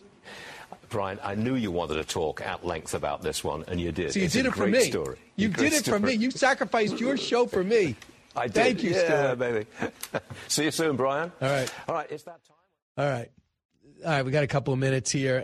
So that's just it. I think it's pretty cool. I'm wondering if around the country they care about this. I tell you, Joe Buck was into it. There's no doubt about it. He was into that game. And they're supposed to just be about, he's a little like Pat Summerall, where he has got this long, loud, booming voice and lets the play describe itself because we have a television. But he seemed into it. And it's tough because you have the Packers, who are an emerging team with a young quarterback. That was the story coming into the Meadowlands, who had won 2 in a row with a quarterback who's nondescript with a team that might be playing out the string. You'd think he'd sell the Packers story. Next thing you know, he's selling this New York Giants story. Maybe we should hear a little of Peyton describing, Eric, here's Peyton describing what he's seeing on the sidelines before the game. They're rolling tape of Tommy DeVito in a hoodie before the game, just talking it up as if he doesn't have a care in the world with his agent wearing, I think, is that a fedora? Let's listen. Do you call him Tommy DeVito or do you just call him Cutlets? What do you call him? I call him Tommy Cutlets. He likes the nickname. I asked him about the nickname. He said he was kind of okay with it. And then when Saquon, that's all he calls him is Tommy Cutlets or just Cutlets. So once Saquon started calling him that, it was stuck. It was in there. And he went on to talk about his agent. And Peyton just said, before a game, you couldn't talk to me. I was into the playbook. I was looking at the other team. I was trying to see who of my guys are zoned in. And I'm watching the Giants before the game warm up, and I'm seeing Tommy DeVito in a hoodie just walking around, 25 people on the sideline, acting like it's a high school game. And he just goes, I don't know if that's a New York thing or not. And just so funny, the different approaches. One's a Hall of Fame quarterback. One was an undrafted rookie. But listen, Johnny Unitas wasn't drafted. I know it was a different time. But sometimes you can be an undrafted player that slipped through the cracks for whatever reason and matter. So a free agent quarterback does. I'm sure there are others out there, too. Maybe you could remind me. From high atop Fox News headquarters in New York City.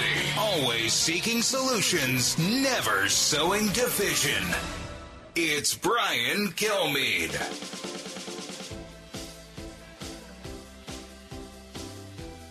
Hi, everyone. Brian Kilmeade here. So glad you're there and listening to me. And we have a big hour coming your way. Bill Hemmer from America's Newsroom will be here, just fresh off his show. He gets in the shower, changes outfits, puts on some eye black, and then joins the fray.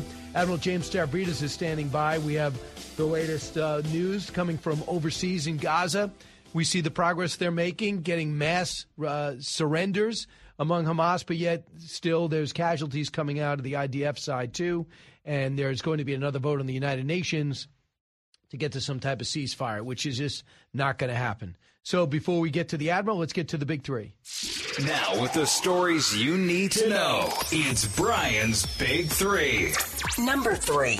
What they're trying to do is they're trying to kill me, knowing that it will be a pain greater than my father could be able to handle. And so therefore destroying a presidency in that way. You believe this?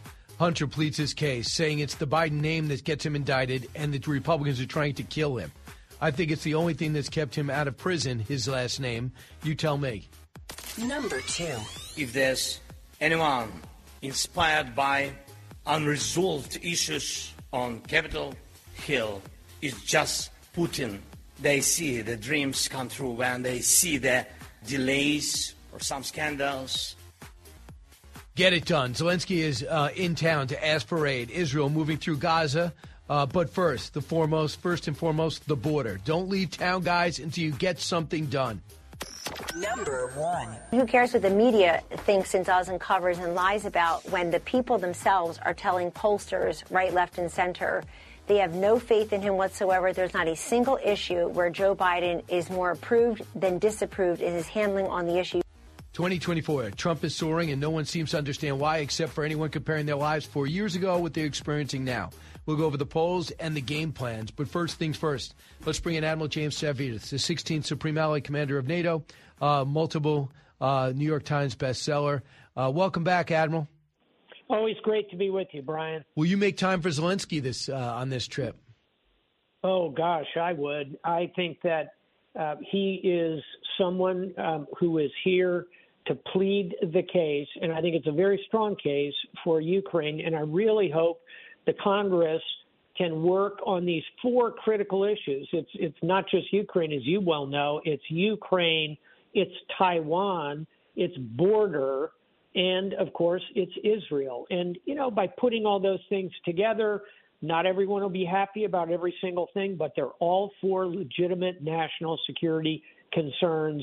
Let's hope the Congress can get this done. Admiral, what's happened? We went from this guy was an inspirational leader from around the globe to why is he coming here? We're tired of writing blank checks. What happened? Number one, this thing is grinding into a stalemate. And, Americans don't like long, drawn-out conflicts. That's why we hated being in the forever wars in Iraq and Afghanistan. That's why there was so much antipathy to the war in Vietnam. Americans like quick, clean wars. We got to remember, World War II only lasted like 4 years. Desert Storm, Desert Shield was a few months. The war in Libya was 6 months. Americans like quick action, and so our patience is not great. And number two, we have a lot of challenges here at home, and it's legitimate to ask questions about funding and resources that go abroad. But as you and I have talked about many times, this is not that much money in the context of the national security return that we get on those dollars. And final thought, our mutual friend Mark Thiessen, well-known columnist, conservative writer, has analyzed all of those dollars that are being spent on Ukraine. Guess what? 85-90% of those dollars are actually spent in the United States on our defense industrial base. So it stays here. We modernize our defense. We sell them equipment. We give them equipment that we had.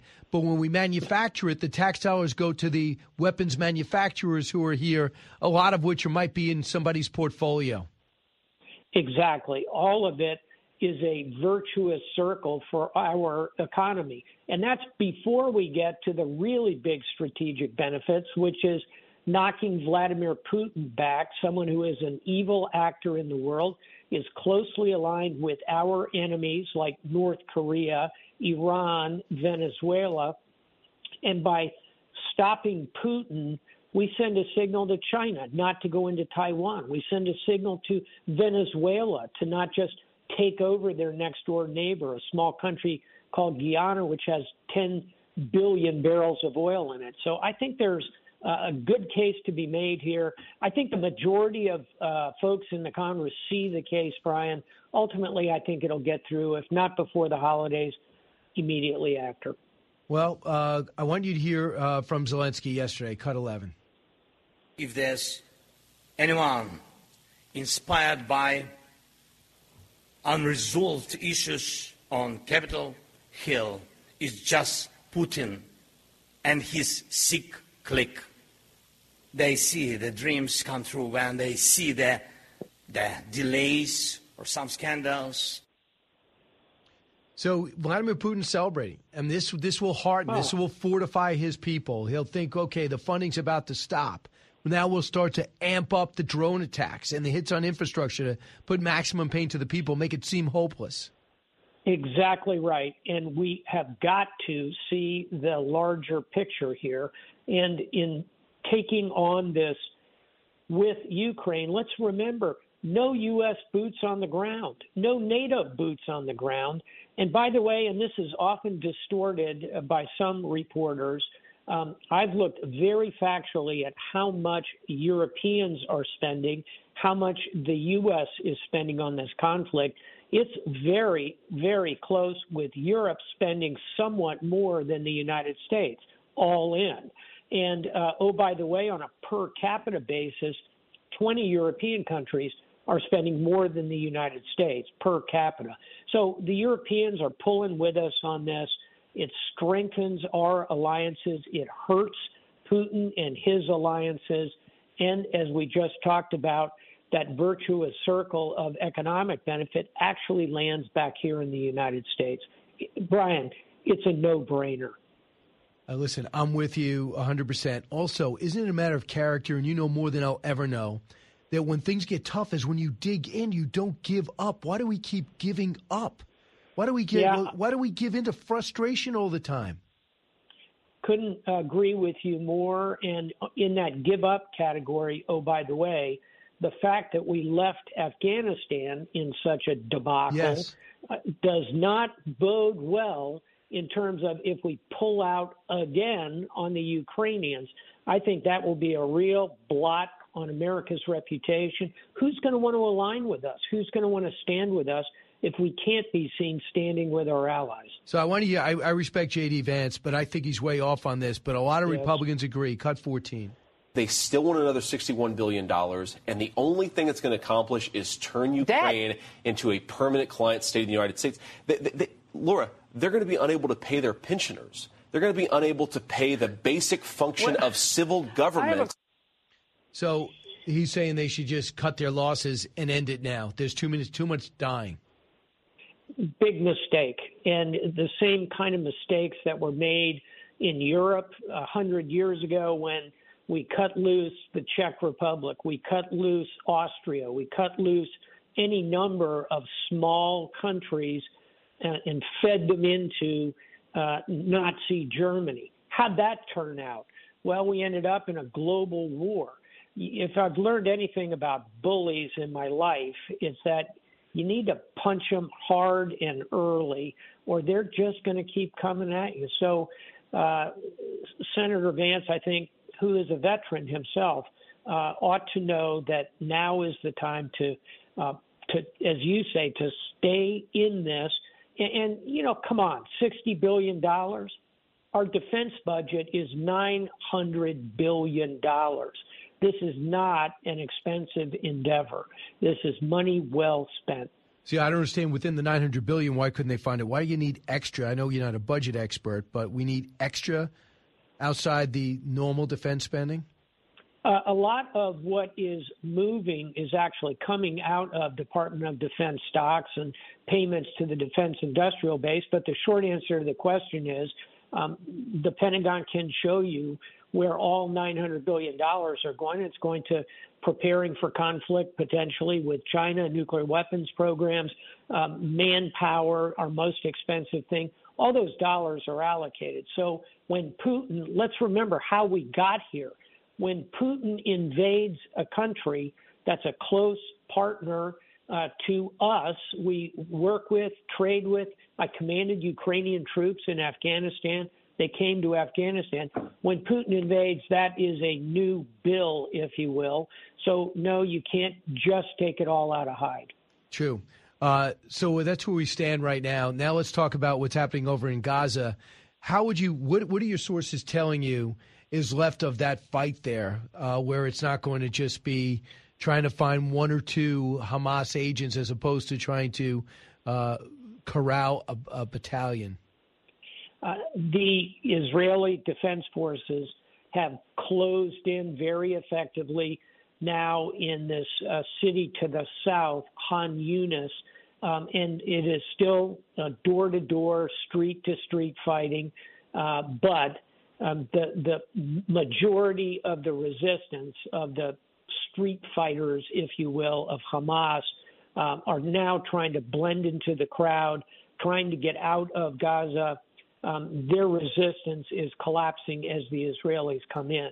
So I look for, hopefully, the Israelis to capture the leader of Hamas, a man named Sinwar, who is bin Laden on steroids, buries people alive, burns people alive, harsh 60-year-old, very, very dangerous figure. Hopefully the Israelis will find and eliminate him.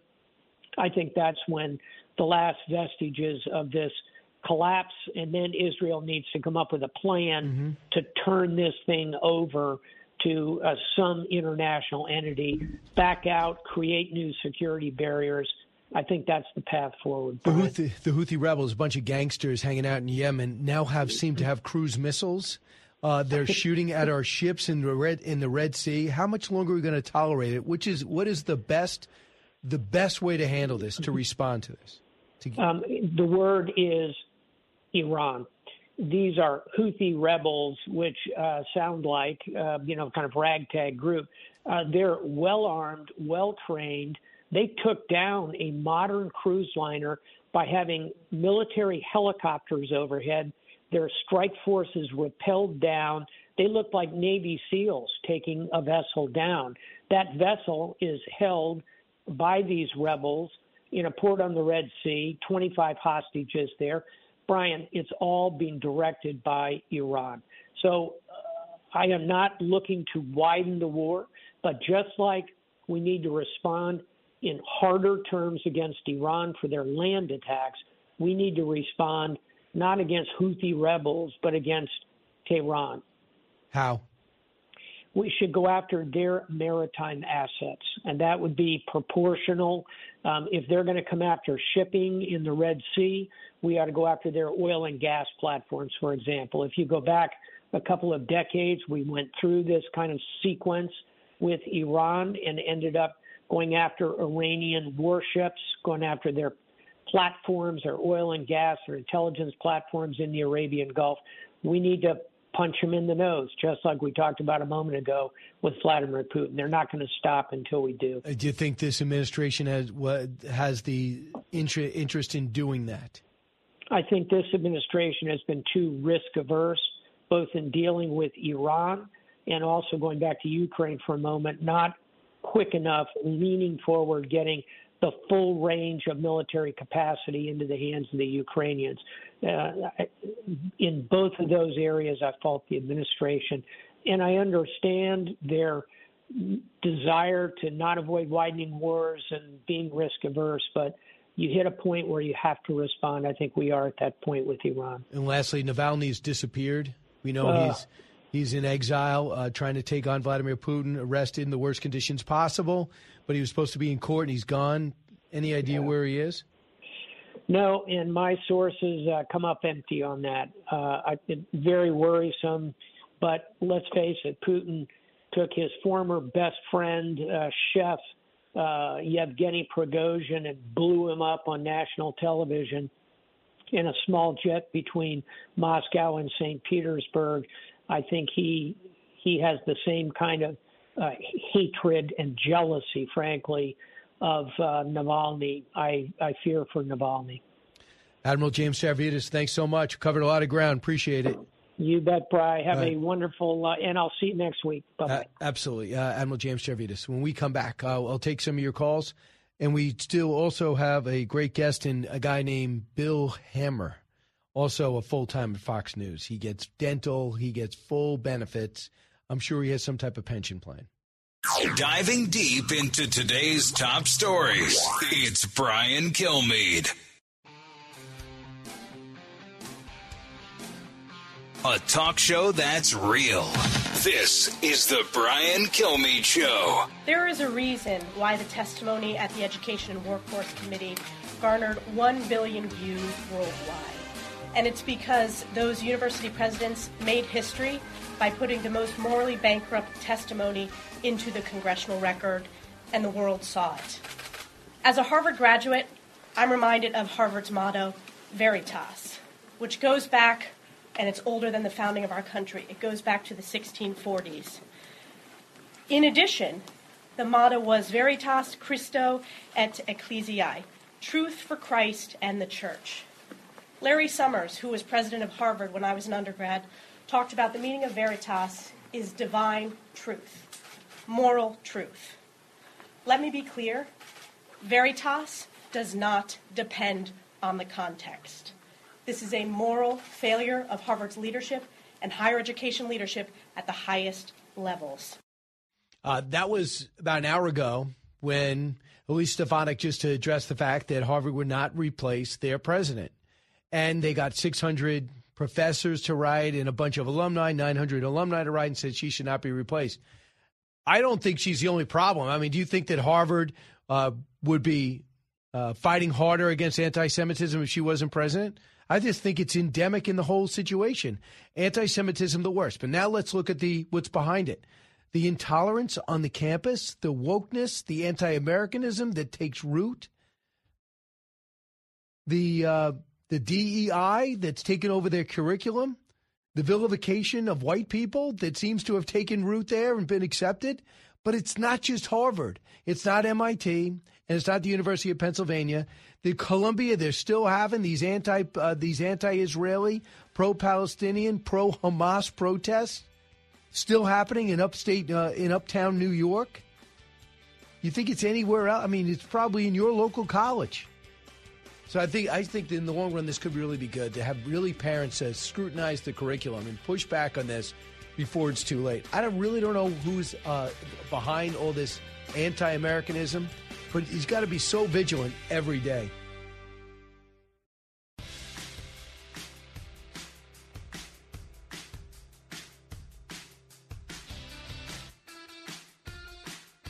A radio show like no other. It's Brian Kilmeade. This whole idea that this may not in every aspect be a Russian disinformation campaign, but it has literally every earmark of what the Russians did. What they're trying to do is they're trying to kill me, knowing that it will be a pain greater than my father could be able to handle. And so therefore destroying a presidency in that way. Yeah, that's my theory exactly. Hunter Biden, again, speaking exactly like I think. They're trying to kill Joe Biden, so they're going to try to charge Hunter Biden for not paying taxes. It makes total sense. For more tax I brought in accounting tax expert Bill Hammer. Bill, are Republicans trying to kill Hunter Biden? I used to work at H&R Block, so I am exactly the guest you need for this segment. Is that how Roger Ailes found you? Yes, I was working down the street, right, and then I got promoted to the Schwab store. Remember the Schwab store that used to be at the corner here at 47th and 6th? And then he saw me working in there one day. Right. He had to make a deposit. He pops in and says, what are you up to? And I said, well, I wanted to be a sportscaster back in the day. He said, really? And we only have news open. I gave him this big, song and dance. And he said, well, we might want to try you, at our shop because we're looking for people to do the overnights. So I'd come in at 2 o'clock in the morning on a Saturday, and I'd fill time until 6 a.m. when the weekend show started. And everything I just told you was absolutely not made true. up. Made up. I was going to use a bigger word. Hey, Eric, how convincing was that story? That was almost like the fire that happened in Joe Biden's house. Remember that Jill was saved by firefighters. Oh, my gosh. So, no. This Yeah, is go so interesting because Charles Schwab was Studio M. Correct. Right? And the Studio A that I started with when you were stuck at CNN desperately trying to get out, right? But that was Studio A was a Sam Goody. Correct, yes. And that was pre-me. Right. So there's two things that happened. Not many people know this. Bill Hemmer was recruited when they said, listen, Charles Schwab was sold to Fox. You could either leave with us or stick around and be an anchor. Right. And I was handing out records at Sam Goody, running a promotion. They go, listen, we sold to Fox. You could either stay here and be an anchor. Or you can go work at our Long Island branch in Manhasset. Sunrise Mall. Sunrise Mall, Massapequa. Okay, you had it wrong. Route 27. Yeah, sorry, please try bad. to read my bio. Okay. Keep going. Right. So this is total fiction. I had the option, too. I could either stay at Schwab and push annuities, right, or I could work the overnights at Fox for Roger. Because you're already used to the commute. You might as well. Yeah, I was familiar with the buildings. I knew where the convenience store, where the CVS was located, where you get a salad for lunch. That was a good transition. And then they hit you. You thought you were doing your own thing, and then they stick you with this Martha McCann and Sandra Smith, and now this Dana Perino. What a nightmare. I tell you what, Brian, you have no idea. What is it like to have co-hosts? The stone I need to carry up the hill every day. It's unbelievable. Oh, it's remarkable. You call home and you're like, stop calling. I mean, come on. Stop calling and complaining about Dana Perino. By the way. Yes. By the way, all of that is absolutely not true, too. That was classic Russian disinformation. Yes, it was. So I was one of the 51 that signed the letter. You were? Yeah, you should be interviewing me. I am. Correct. Technically, yeah. Yes. So Hunter Biden saying he's trying to kill. I mean, isn't that? Yeah. I don't know if in your life you have dealt consistently with people that are addicted. I have, and that is typical addictive behavior of somebody who has not turned the corner. Always blaming somebody else. I mean, and I know you have to have legal strategies, but that's really what Abby Lola's doing. He's a victim. If it wasn't for his last name, he wouldn't have done this.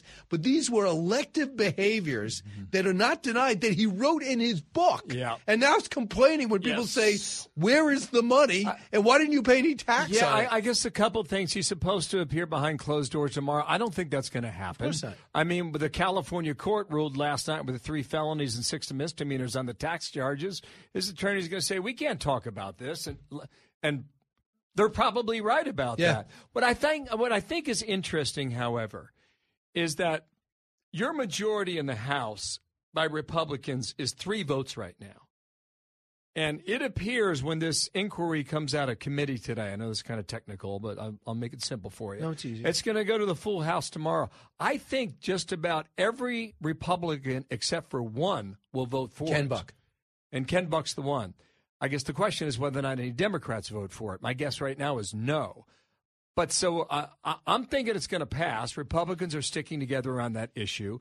What does the inquiry do? It allows them to issue subpoenas and do more interviews. I can't Brian, I don't think Joe Biden's going to be impeached in the year 2024. Absolutely not. It's not going to happen. But just so your listeners understand, there's a discernment that must be made between an inquiry and an actual impeachment process as it goes forward. Secondly, I was mightily impressed that Republican senators last week held together on that border issue. They were asked to vote on Ukraine aid, and all of them held back and said, we need to take care of our border too.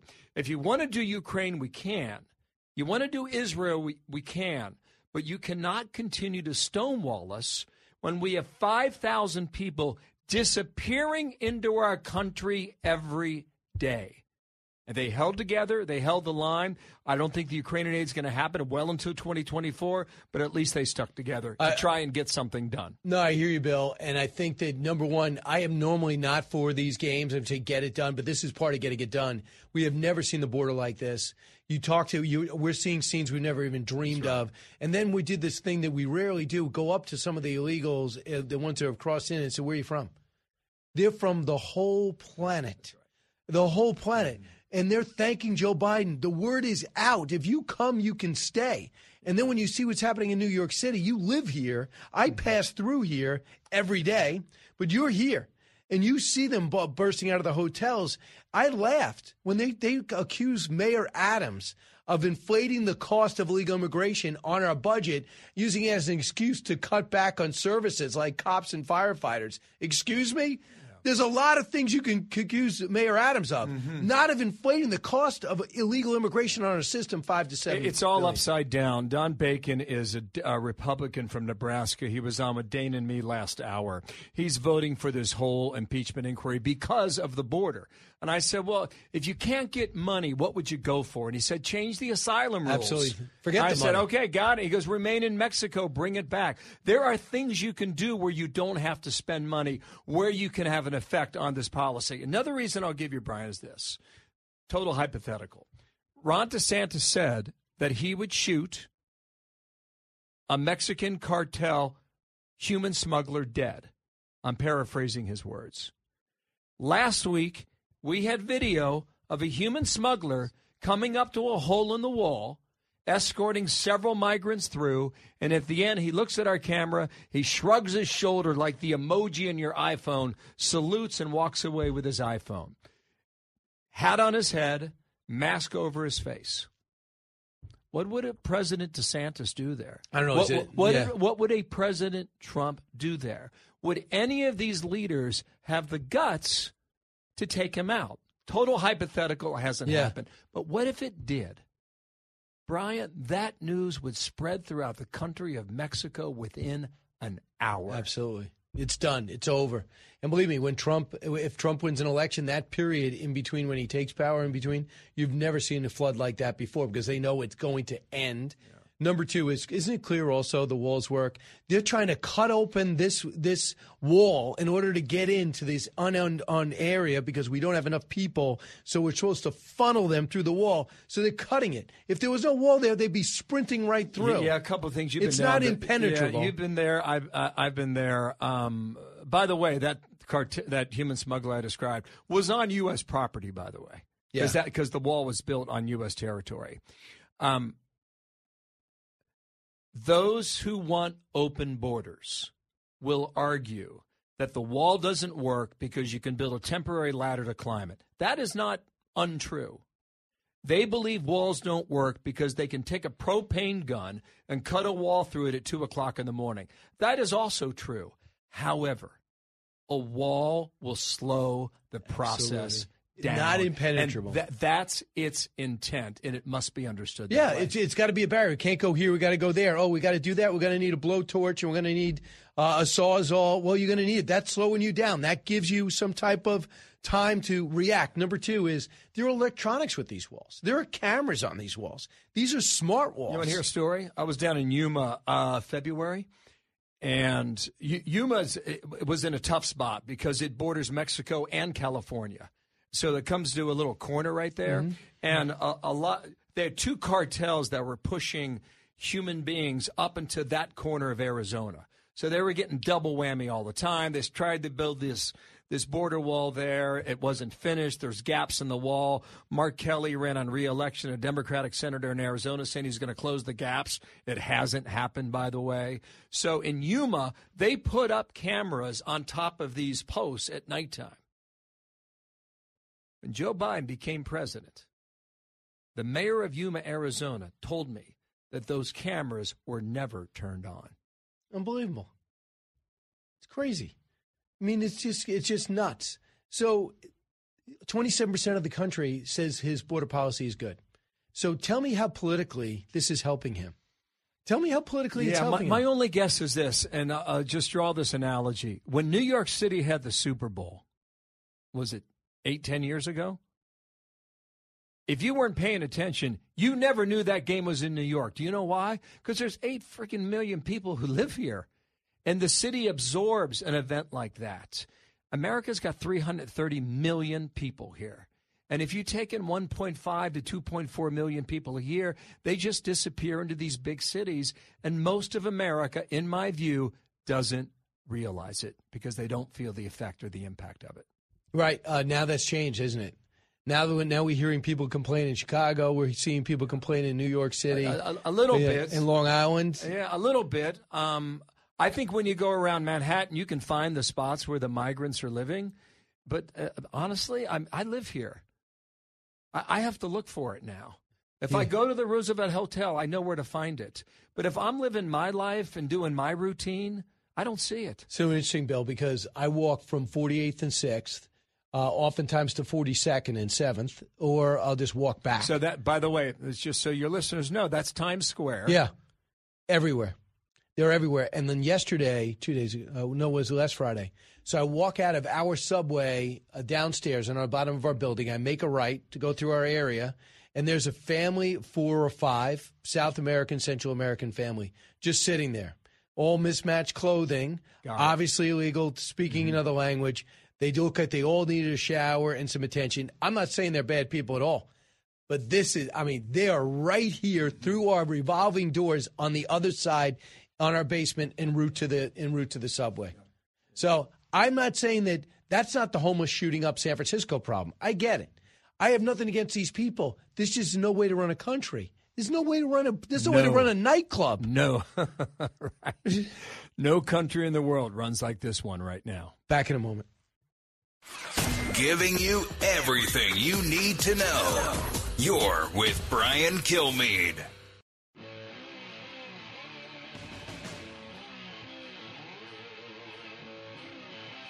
The more you listen, the more you'll know. It's Brian Kilmeade. Look at DeVito. Who is this guy he's talking to? Okay, look, whatever you need, I got you. I'll take care of it, all right? Come on, Faye, that's his agent. Of course that's his agent. Come on, Tommy DeVito's agent. What's in the bag? Him. What's in the bag? What's in the bag? I want to know what's in the bag. Some cutlets for later. You know, it looks like Johnny Fontaine from The Godfather. So that was the Manning cast covering the Miami Dolphins game, switching back and forth to the Giant game. And you see this shot, Peyton Manning, and it's just so funny. Bill Hammer knows sports as well as anybody, former sports guy. So you know how dedicated Peyton was. He analyzed things. I thought for sure he was going to be a coach. I thought he was going to be like Harbaugh, just from one. So he said before a game, he'd be so focused. He wouldn't talk to anybody before a game. Mm-hmm. He says, what's with these guys in New York? It's like a big party on the sideline. And then he shows video before the game of a hoodie, Tommy DeVito, the third-string quarterback, unsigned, undrafted pick, just hanging out with his agent wearing a fedora hat, looking like a prototypical someone who signed up to be a Italian sports agent. It was Guido Sarducci, man. It was Saturday Night Live. Right? I could say it because I'm Italian. But it looked like people but just Guido doing a parody. Sarducci was a real character. I'm not making that up. No, neither am I being defamatory. Yes. I love all Italians. Keep going. So your thoughts. I just love his commentary on it. He says, why is Tommy walking around the sideline? Why was he? That's a fair question. You know what's amazing to me, Brian, is that when this season started, there were so many great quarterbacks, especially in the AFC, and how many of them have gotten hurt. Some of them gone for the year. Some of them still fighting through injuries, have missed games. Maybe they come back later in the season. But the no-name quarterbacks that were second or third on the roster, undrafted, free agents who have come out of nowhere. The Minnesota quarterback? They're smoking teams. Yeah. Josh Dobbs, who the Bengals play on Saturday, against Jake Browning, who's been on the practice squad for 4 years. He had one attempted pass in the history of his NFL career and it was incomplete. That was it. So what is your thoughts? I mean, I might be too caught up in it. We're in New York. What are your thoughts about Tommy DeVito, who was a practice squad player who they told when he came off the bench, don't throw? They go, we don't even know if you knew the playbook. Now he's won 3 in a row. What are your thoughts about I think it's amazing and good for him. Is it just a New York story? Are we making too much of it? I think it's fun. I guess I'm starting to – there's a handful of elite athletes who are able to rise to that level of Patrick Mahomes or a Jalen Hurts for Philadelphia. And even my guy Joe Burrow in Cincinnati. But what does it say when these no-name quarterbacks who, I mean, they're literally foreign to the team and their players in the playbook, they come out there and they start smoking teams? But what does it say about the elite athletes who have the $250 million contract? Well, that's interesting. I guess that's what I'm left thinking about today. Well, how about you think about this? Look at a guy, I don't mean to put him down, but Zach Wilson. Top draft pick. Now it's in his fourth season, right? So you can't say he doesn't know the offense. Everything seems to be too fast for him. He seems to be too small for I don't know what's going on. He's gotten so many chances. Then you watch this other guy from Syracuse and University of Illinois just walk on the field. It's like my parents were upstairs. My mom just did my laundry, made me dinner. Yeah. I'm surprised she's not dropping him off at the stadium. That's really funny. Asking the coach, what time does he need to be picked up? Yeah, Joe Burrow gave his box to Jake Browning's family and girlfriend this past weekend. Did he go to the game? Well, he was on the sideline. Oh, okay. But that's awesome. His arm in a cast. He gave them his box because he makes $275 million. Right. That's awesome. I mean, it's crazy. It's crazy. Look at the Jaguars game this week. Yeah. I mean, Browns beat the Jaguars with a no-name quarterback and Trevor Lawrence. Joe Flacco. And Trevor Lawrence came back. Right, from an ankle injury. And a pretty severe one, too. Right. He had to be helped off that field for a long time. They love him in Jacksonville. I know they do. Right. I picked them to be my sleeper to win the Super Bowl. So it's interesting. Sorry, I did not do that. I picked them to go to the Super Bowl. Well, they would love that. Because I would never pick my own team because it's bad luck. Continue. All right, which you've done a good job not picking your own team to this point. What good has it done? I mean, right? You get to the Super Bowl. Almost. So you thinking I should change my logic? Change your logic. Yeah. Why not? So Bill, I was at the game in the biggest comeback in NFL history in the playoffs when they came all the way back in the second half, the Jaguars, and won. I was actually at Jags that game. Against? Jags against Chargers. Got it. So then they won that game. This was a year before they won 4 games. Mm-hmm. And then they fired Urban Meyer, the controversy. Yes. Now, Peterson's got him there again. We'll see what happens. Hey, good luck to your guy, man. What's his name again? DeVito? Tommy Cutlets. That's what they call him. Hey, Bill good. Hemmer. Bye. See you, Brian.